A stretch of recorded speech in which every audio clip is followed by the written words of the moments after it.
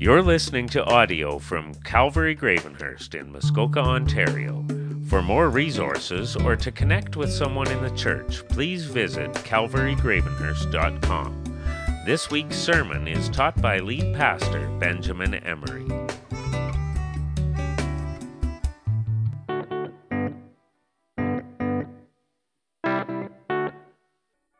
Well, it's great to hear your voices and see the smiles on most of your faces as you praise God. You can pick up a Bible if you don't have one. Grab the one in the seat in front of you and turn to Matthew chapter 5. We're going to be verses 38 to 42. If you don't own a Bible, take that one as our gift to you. You can see the main points are in the bulletin, so you can review them later. There's pencils in the seats so you can make notes. It's great to see a few little kids up with us, more like the way it was in the days past. So up downstairs, upstairs, we don't care. They're welcome with us. Today's message is called A Biblical Response to the Use of Violence. And we carry on in our series on the Sermon on the Mount, the Manifesto of the King, the series is called. This will sort of introduce the concept that will tie into next week as God changes our hearts and gives us a new way to live in this world. So let's read this together. Matthew 5, verses 38 to 42.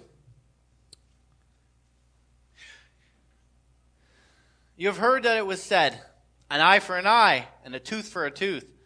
But I tell you, don't resist an evildoer.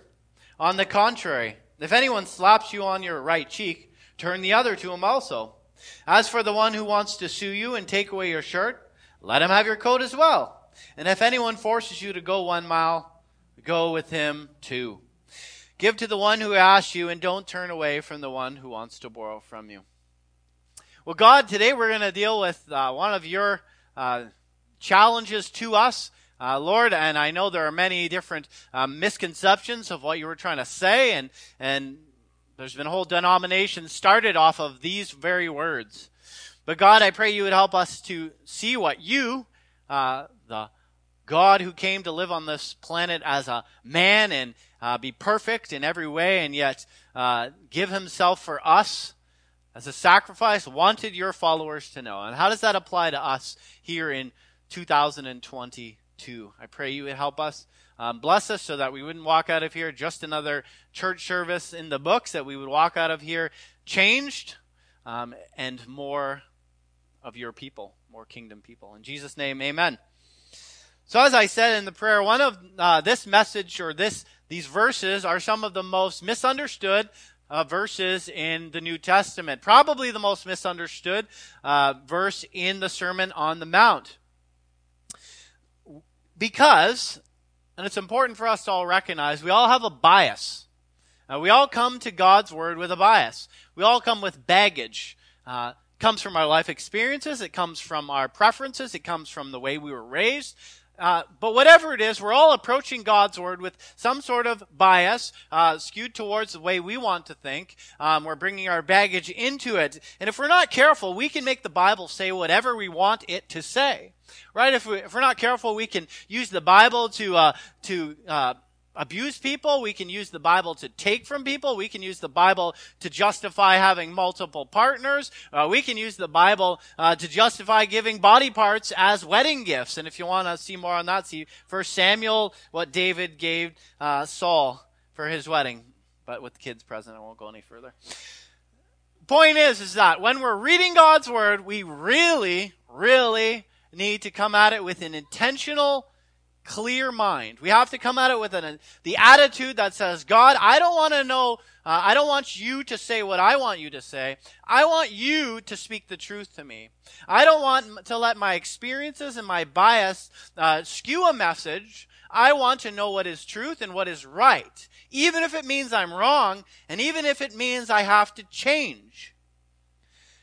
And I had to do that for this sermon because I come at this sermon with a bias based off my experiences in the military. And I can't do that. And so I really needed to research. I really needed to take time to say, what is Jesus saying to us And how do we apply it to our 21st century lives? So I've broken it down in three steps. First, we're going to spend a little time look at the background. That's going to not only help us today, but next week as well. Then we're going to look at what Jesus isn't saying from these verses. A lot of things that people think he is saying, but he isn't saying. And then we're going to try and hone in on what we believe he is telling his apostles. So I got 5 points. They're all in the in your bulletins.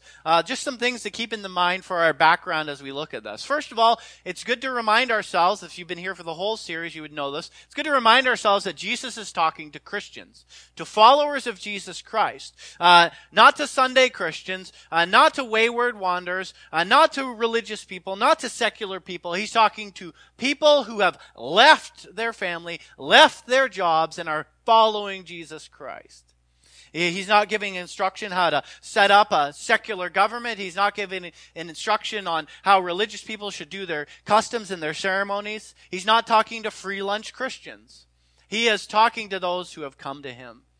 And we know that from verse 1 of chapter 5, or verses 1 to 3, when it says, Jesus saw the crowds, the multitudes of unbelievers and religious people. They're all coming to hear this Jesus. And he left them, and he went up the hill, sat down, and his disciples came to him, and he began to teach them.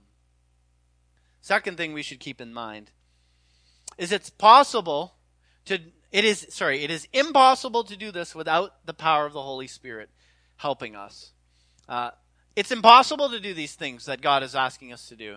You can't do it by white-knuckling. You can't do it by gritting your teeth and willing yourself to change. You need God inside of you changing your heart and transforming your mind.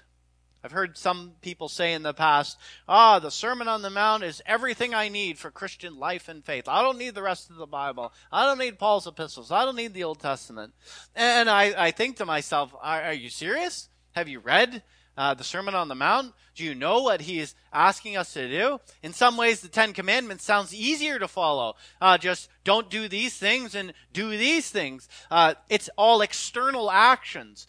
But Jesus is going to the heart of the people. He is wanting heart transformation. That Christians, those who follow him, their hearts would be changed. And because of that, the outside, the external would also be changed. And we can't do that alone.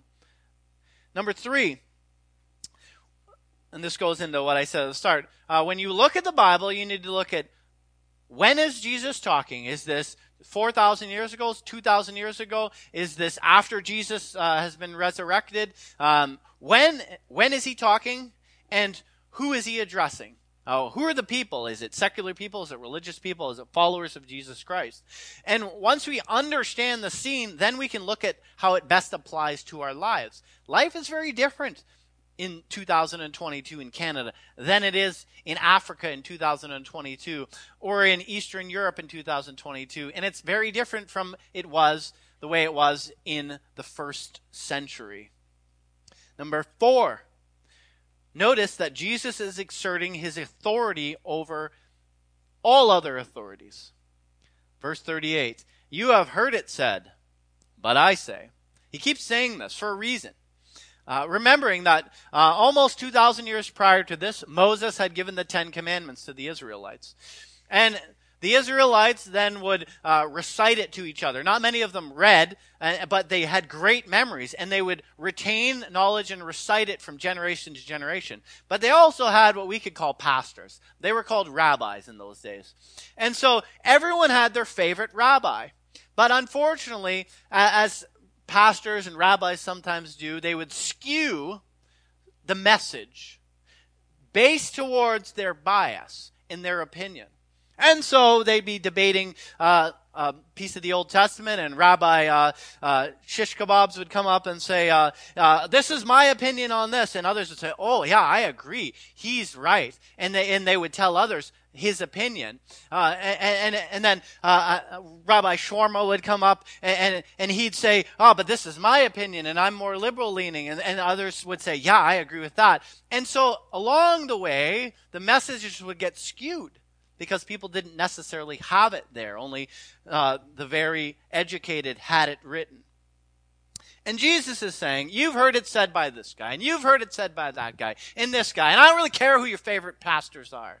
I say this.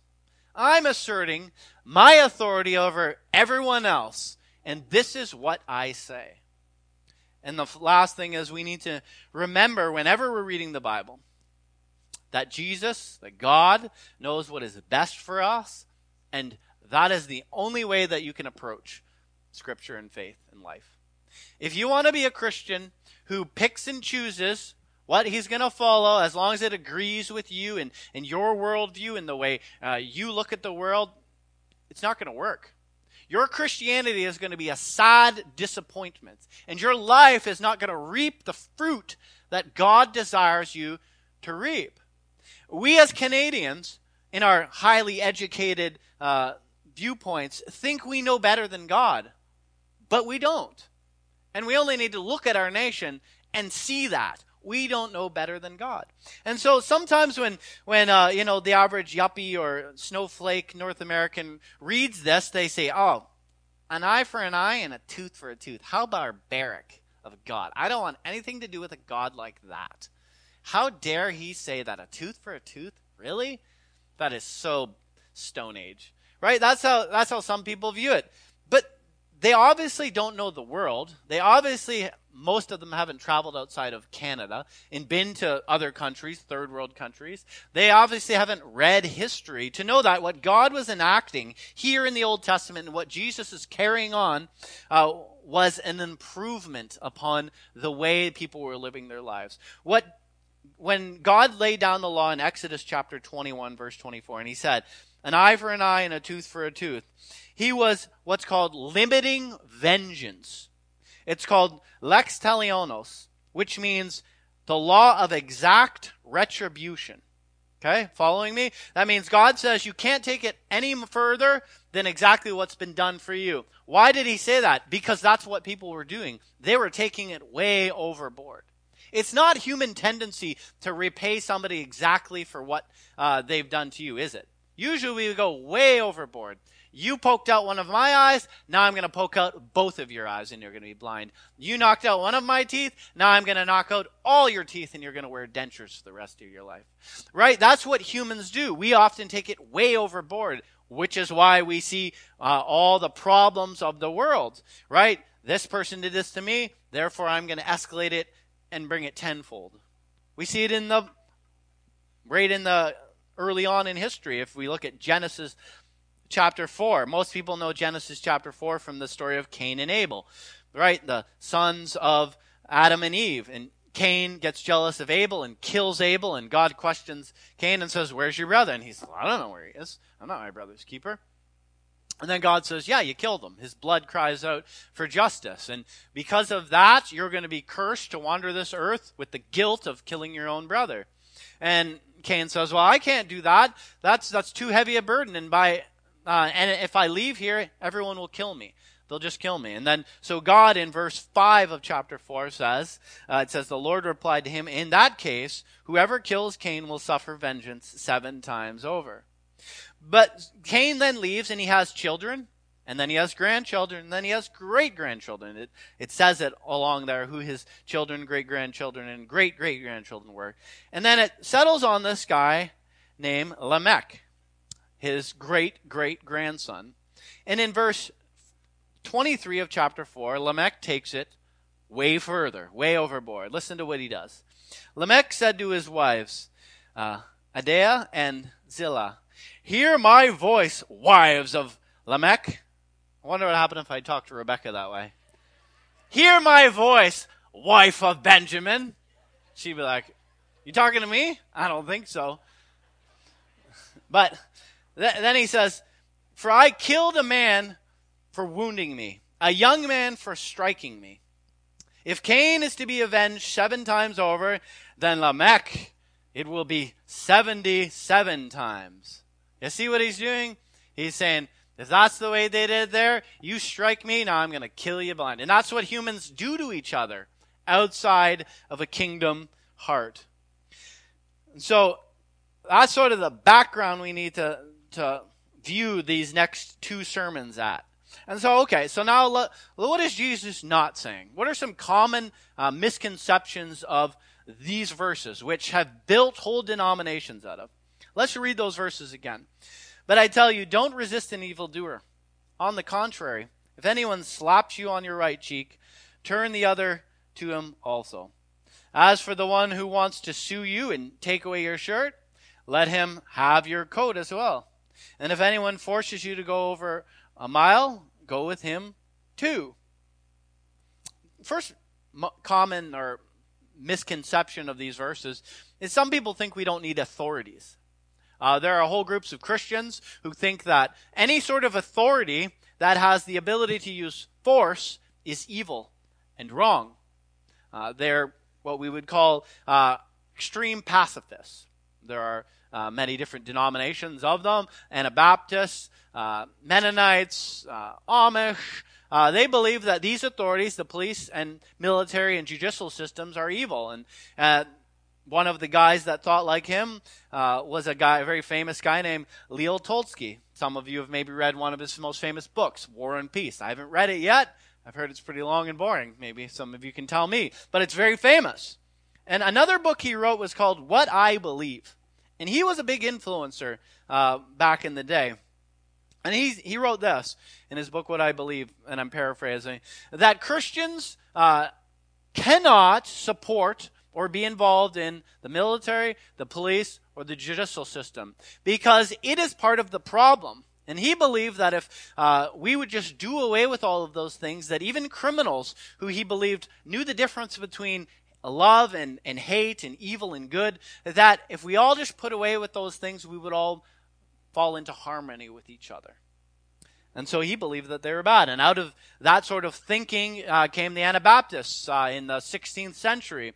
And the Anabaptists would not take place in military or the police or the judicial system. They wanted the protection of the government in the sense that they wanted to thrive and include themselves in commerce, but they didn't want to support it. So because of that, there was much persecution. And they spent much of their lives over the last 500 years traveling from Europe, from country to country as they'd be persecuted, and into Eastern Europe, Ukraine and Russia. Then they had to come across and flee to Mexico and South America and U.S. and Canada. But there's some problems with their theology because in the Bible, there's many different forms of authority or structure. There's marital authority. There's parental authority, right? And those are things that the government is to stay out of marriage, to stay out of the family. It's up to the parents to raise the child as long as there's not abuses going on, right? And then there's church authority, right? Again, that is separate from the government, that the church is supposed to sometimes discipline people, not physically, but sometimes they have to words and publicly amongst each other. And then there's also government authority, which God lays out in Romans 13, verses 1 to 14, that God raises up the government to punish evildoers and to reward those who do right. And so they kind of ignore that the Bible has much to say about structures of authority. And the other challenge I would find with a pacifist and their brothers and sisters in Christ, they're well-meaning people. Like, I'm not saying they're not Christians, but there's some problems in the pacifistic viewpoint, because when you keep running away from persecution and fleeing to places that are free, where you're protected, where no one will hurt you, where you can do your business and live your lives in peace, there's a problem, because there's the hypocrisy of the protection that you're getting from the military and police is allowing you to thrive, right? And so to be truly a pacifist, I believe you have to go and live in a place where there is no laws, where there is no military, where there is no police, and then endure the persecution and allow the things to happen that would happen. And so I'm not knocking them. I'm just saying that's where I find weaknesses in their theology. Because Jesus never knocked the military or the police or the judicial systems. When the centurion came to him and asked him to heal his servant, Jesus didn't say, "Sir, I'm not dealing with you. You're a soldier and you've killed people." No, he didn't say that. He says in Matthew chapter 8, verse 10, "Truly I have not found anyone in all of Israel with such great faith." when the soldiers and the police came to John the Baptist and said, what can we do to be saved? John didn't say, well, quit the military and quit the police. No, he didn't. He said, don't use your authority to abuse and to extort people. All right, so that's a common misconception. Another one that Jesus isn't saying is that Christians don't confront evil. Some Christians think we just turn our heads and just hope the evil will go away. But that's not true. Jesus confronted evil. A few occasions when he went into the temple, he found the temple was corrupted. There was evil men doing things in the temple. They were withholding the people from coming to God and making their sacrifices and atoning. And the temple was for anyone to approach God and to find forgiveness through him. But a bunch of corrupt politicians and religious people had set up a money racketing scheme. And so people couldn't come to God if they didn't have the right money. And so what does Jesus do? Matthew chapter 21, verse 12 says, Jesus entered the temple courts and drove them out, those who were buying and selling there. He overturned the tables of the money changers and the benches of those selling doves. He says, it is written, my Father's house shall be called a house of prayer, and you are making it a den of robbers. Another time he went in with a cord a whip of cords, like this whip with many different cords on it, and he's whipping people. Gentle Jesus, meek and mild, is ticked off in confronting the evil that is happening in his temple. And so sometimes as Christians, we have a horrible history of it as Christians. If you look back, we turn a blind eye to evil. Right? Could be evil going on in the church. Could be evil going on in people's homes. Could be evil going on in the street. Could be evil going on in our government. And we just turn a blind eye and say, I'm not going to say anything. I just need to be a person of peace. That's not what the Bible teaches us. We are to confront it. Another thing that Jesus didn't say is that Christians shouldn't defend themselves. And that's, again, another view of pacifists, maybe not as extreme as saying there shouldn't be, but there are plenty of Christians, well-meaning brothers and sisters of Christ, who believe you should not defend yourself, right? And they would get that from don't resist a person who's going to do you wrong. But again, I don't think they're looking at it in its context.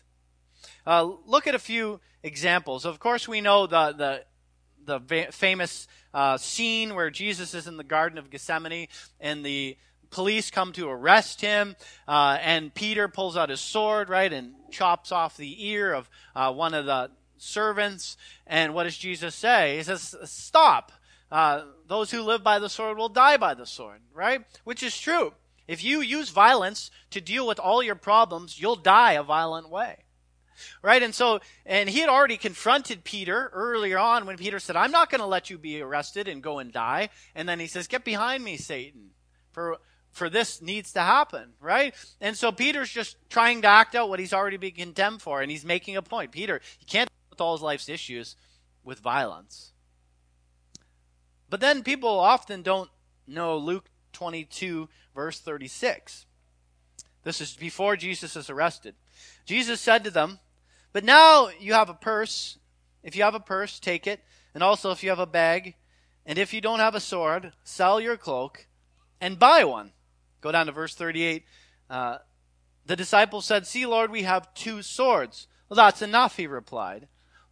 Why is Jesus telling his disciples, I'm about to leave you and give myself, and you're going to be in this world alone with each other, go and buy a sword? Is it so they could cut up their lunch meat when they're out on the road? No. There's only a reason why people would have a sword back then, to defend themselves. And so Jesus didn't say, it's not a catch-all phrase because he told Peter, don't deal with all his life's issues with violence, and then ignore this. This was for defense. That's obvious what this was for. And so some Christians think that we just allow people to do whatever we want, and we don't even address those issues. Sometimes we think we shouldn't address our God-given dignity as human beings and our rights as citizens of a free nation. But I'll give you some examples that say we should. Here, I'll give you an example. John 18, verse 22 to 23. Jesus has been arrested, This is what's happening. So he's finished talking. He said these things to them, and one of the officers who stood by struck Jesus with the palm of his hand, saying, "Do not answer the high priest like that." But Jesus answered him, "If I have spoken evil, bear witness to the evil. But if I am well, then why do you strike me?" So that Jesus didn't just leave it be. He's bringing up an issue. Hey, if I've done something evil, sure, talk about that. But why are you hitting me without cause? He's defending his dignity as a human being, giving us an example. The same with Paul in Ephesus before Paul was at the end of his missionary journey. He's there and he's casting out demons and he's doing miracles and people are coming to faith. And the people who make religious idols that they sell to people, that people worship, their business is being hurt. And so the people cause a riot. They beat up Paul and his companions. Then the authorities get them, beat them up too, beat Paul and his compadres up, and they throw them in jail. And then we pick it up in Acts chapter 16, verse 35. It says, "When daylight came, the chief magistrates," that's the local police, "sent the police to say, 'Release those men.' The jailer reported these words to Paul. 'The magistrates have sent orders for you to be released. So come now and go in peace.' But Paul said to them, 'They beat us up in public without a trial. Although we're Roman citizens, they threw us in jail. And now they're going to lead us away secretly? Certainly not. On the contrary, let them come themselves and escort us out.' The police reported these words to the magistrates, and they were afraid when they heard that Paul and Silas were Roman citizens. So they came to appease them, escorting them out of prison. And they urged them to leave town." Do you see that? Paul's a Roman citizen. And as a Roman citizen, you have certain rights. And even though he was in a different town, his rights were abused. And so instead of Paul just saying, "It's cool, whatever," he says, "No, I'm a Roman citizen. And I have the right not to be treated like this without a trial. You're breaking the laws of the land." And so as Christians, we have to speak up when the laws of the land, which trump the laws of man, are being abused. Again, later, Paul is in trial in Acts 25. And in the trials, he's not being heard. And so he says, "You know what? I'm going to use my rights." And he says, "I appealed that my trial to be held by the emperor, by Caesar." And they ordered him to be kept in custody until he could be sent to Caesar. So you can see that the Bible doesn't say we're not to defend ourselves. The Bible doesn't say we're not to speak when our dignity as a human being is being violated and our rights in a nation are being violated. So what is Jesus saying then in these verses? We're going to start it now and finish it next week. Here's one thing the New Testament is clear about. Very clear. That Christians don't seek revenge. Remember, God put in an eye for an eye and a tooth for tooth to keep from people, to instill limiting vengeance. Now Jesus is taking it even further. And he's saying Christians don't seek revenge. Let me read for you Romans chapter 12, verses 17 to 21. He says, "Repay no one evil for evil, but give thought to what is honorable in the sight of all. If possible, so far as it depends on you, live peaceably with all. Beloved, never avenge yourselves, but leave it to the wrath of God. For it is written, 'Vengeance is mine, and I will repay,' says the Lord. To the contrary, if your enemy is hungry, feed him. If he is thirsty, give him something to drink. For by doing so, you will heap burning coals on his head. Do not overcome evil with evil, but overcome evil with good." There is a big difference between self-defense or confronting evil than revenge. Okay? Who would agree with me to say that if I see a man forcing himself on a woman, I'm just to say to that woman, you shouldn't resist that man? Would anyone agree with me? Because that's the way some people would take that if they put it in that context. Would somebody say if they see somebody hurting a little child, you shouldn't resist that person? Would anyone say that? Because that's the way some people would take that if they're taking that literally. There's a difference between self-defense and confronting evil and revenge. Revenge is you've done something to me or somebody that I care about, and I'm going to think of a plan, go after the fact, and deal with it myself. That is revenge, and that is different from confronting evil and defending yourself. And so God, it says, I've set up authorities for what? To reward those who are good and to punish those who are evil. Now, if a government becomes so corrupt that it doesn't do that, God will deal with that government. And there's plenty of verses that talk about that. But then you are to give it over to God. And you may want to deal with it yourself. You may say, well, I want to deal with it myself. I can't give it over to God. Have you thought about what that means? Beloved, never avenge yourselves, but leave it to the wrath of God. For it is written, vengeance is mine, and I will repay, says the Lord. There's plenty of other verses that speak of this. Sometimes it's better for us to give things over, give people over to God to deal with, than to try and deal with it ourselves. There are people in my life who have hurt me dearly, who have never repented, who have never been brought to justice, that in order not to harbor unforgiveness and resentment inside of myself, I have to pray for them in one of two ways. I say, Jesus, please save them, and please bring them out of the emptiness and their brokenness that I once lived in, the evil man that I once. Do to them what you did to me. Or God, deal with them. In other words, Paul is saying, don't go after them yourself. Tell God to sick them. And I've had to do that. God, don't let them stay where they're doing. Either save them and transform their hearts, or deal with them. And that's a scary concept. To give somebody over to the hands of God for his wrath. But that is what we are called to do. And if you traveled the Middle East, I can remember when we would be traveling throughout the provinces, the tribal districts would be separated by rocks. So there'd literally be miles and miles of these little rock walls, like yay big. And they would tell me, the interpreters would say, oh, this is this tribes, and this is this tribes, and they have a blood feud going on. And it happened like 100 years ago, where this person did something to this family, and so now if anyone from this family is caught on their land, they can kill them, because they seek revenge generations later. And that's one of the reasons why the Middle East is such a mess of ongoing violence and war. But God is telling us, no, Christian, forgive and give it over to me. Let it go. Don't harbor that evil and that unforgiveness. And some people will seek revenge with their hands, with their fists, with their power. But some Christians, and this would be more us, we seek revenge in our hearts, with our words. We make people pay for generations to come. And for, remember what you did to me 5 years ago? Yeah, remember that? You hurt me a lot. Right? And we just hold in this resentment in our hearts, this unforgiveness, and it becomes a vine, which the Bible says chokes out goodness and infects our whole lives. And God says, give it over to me. Give it over to me. And so we are not to be called to be people that seek vengeance. I remember when I was in school, the pastor read me a story. The pastor was teaching us pastoral theology, and he was talking about how to deal with opposition from the church. And he says that when people are, he brought up this story of this pastor who was doing his best, and he was a God-loving man, but there's this group of people, these men in the church that had a lot of power. And these men were slandering him and making his life miserable, not acting as Christians should do. And nobody in the church had any guts to stand up to these men.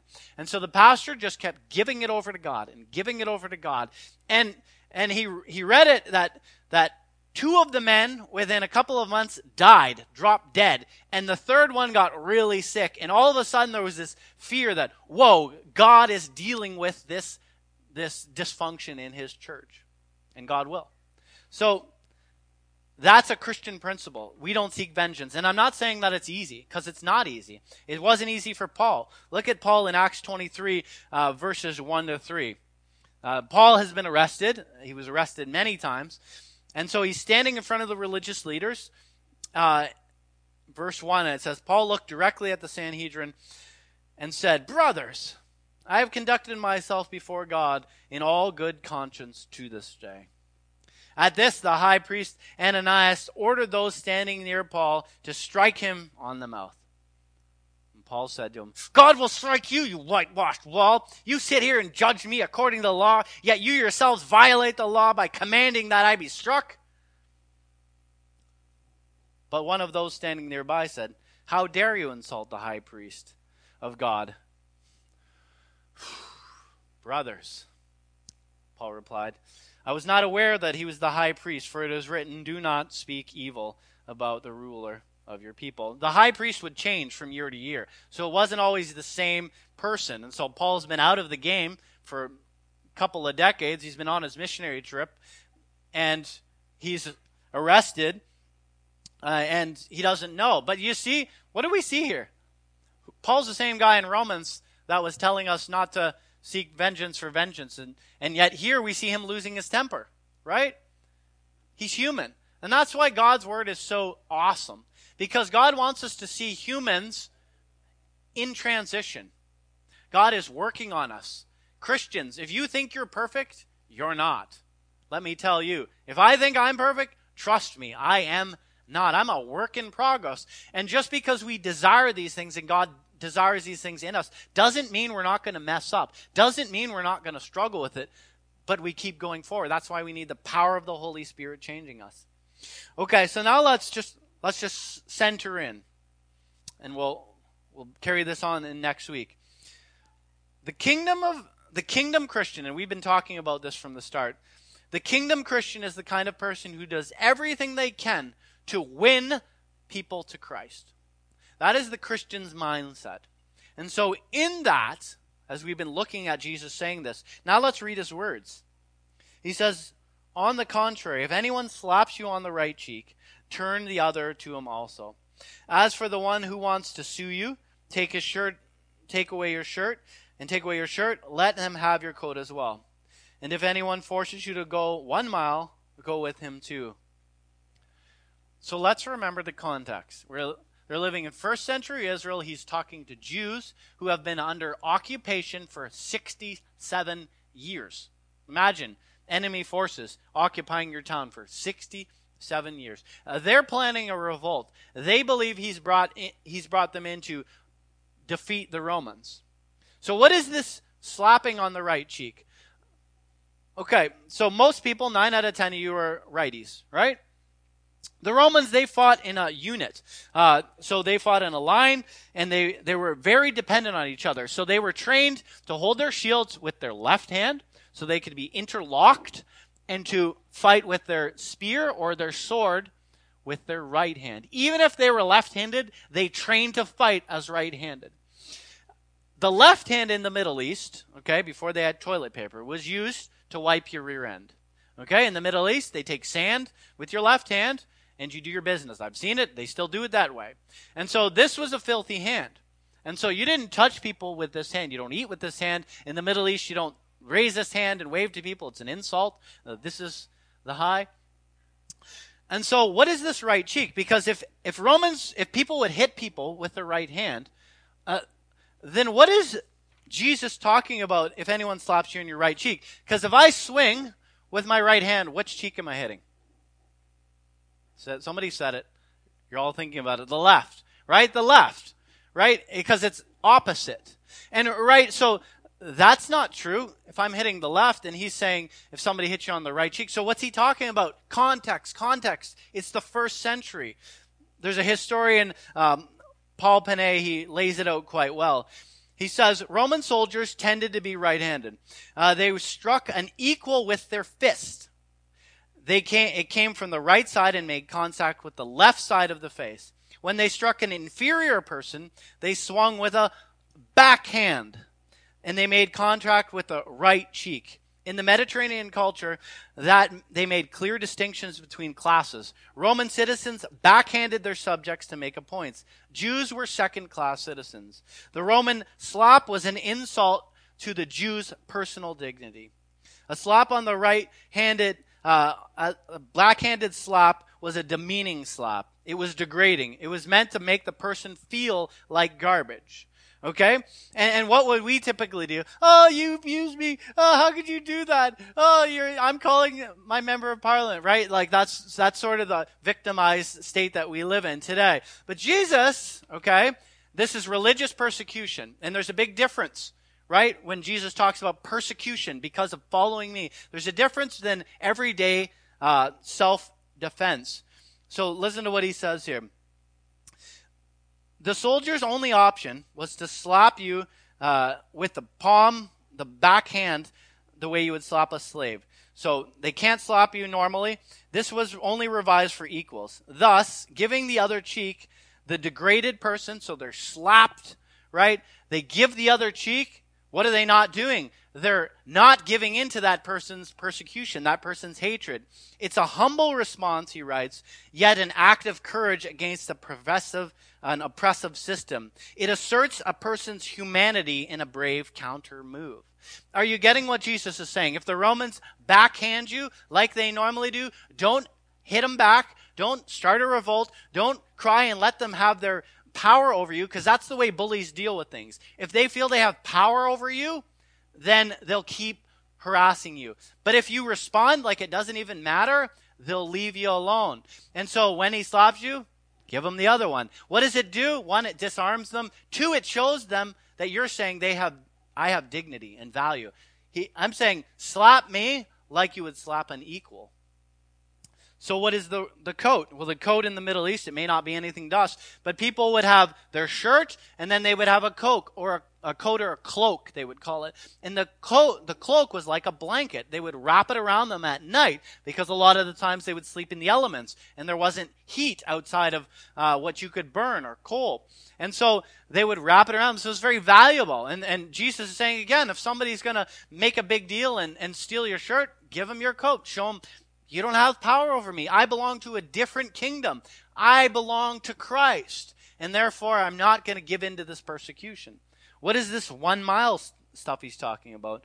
Well, again, historians tell us that any nation that was under the occupation of Rome, any Roman soldier could tell any citizen that was non-Roman to carry their armor for a mile at any point. You, carry my armor for a mile.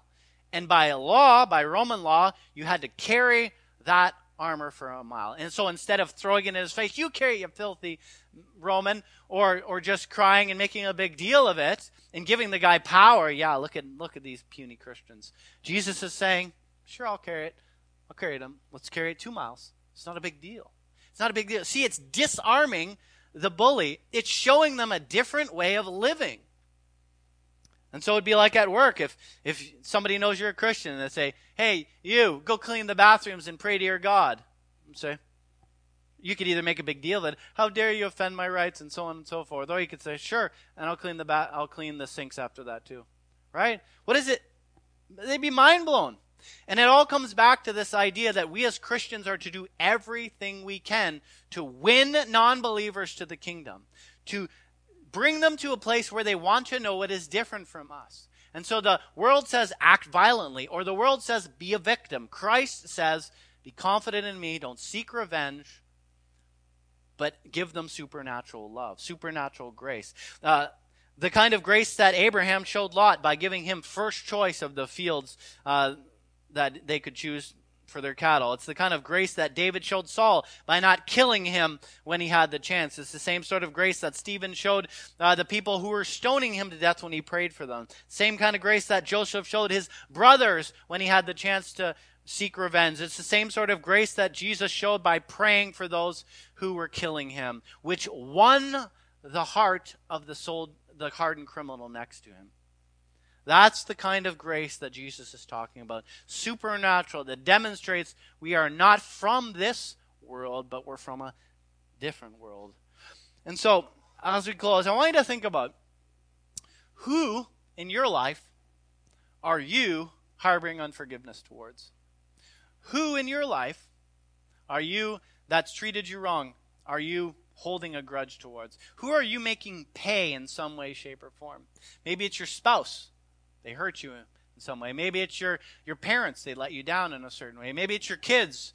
They haven't treated you with the respect and honor. Maybe it's your neighbor, and you have a feud with them, even though you're a Christian, an ongoing feud that's the neighbor you don't like. Or maybe it's your coworker. Who is it? Who is it that you need to give over to God? Who is it that you need to show supernatural grace to? Who is it that you need to demonstrate to that you belong to a different kingdom than the kingdom of this world? Let's pray. God, these are not easy things. I admit they're not easier for me, but I want them. I want to be that. I want to be a person who doesn't live by violence. I want to be a defender of the innocent. I want to be a protector of the vulnerable. Lord, but I also want to be a person who shows grace and kindness and a supernatural compassion. Lord, would you help us as Christians to walk a balanced Christian life, not to be in the extremes, into the ditches, but to walk faithfully as we live in this broken world, surrounded by hardships and by broken people, Lord, so we can shine your light in our lives and bring people into the kingdom before it's too late. In Jesus' name, amen. Thanks for listening to this week's sermon audio. For more resources or to connect with us, visit calvarygravenhurst.com.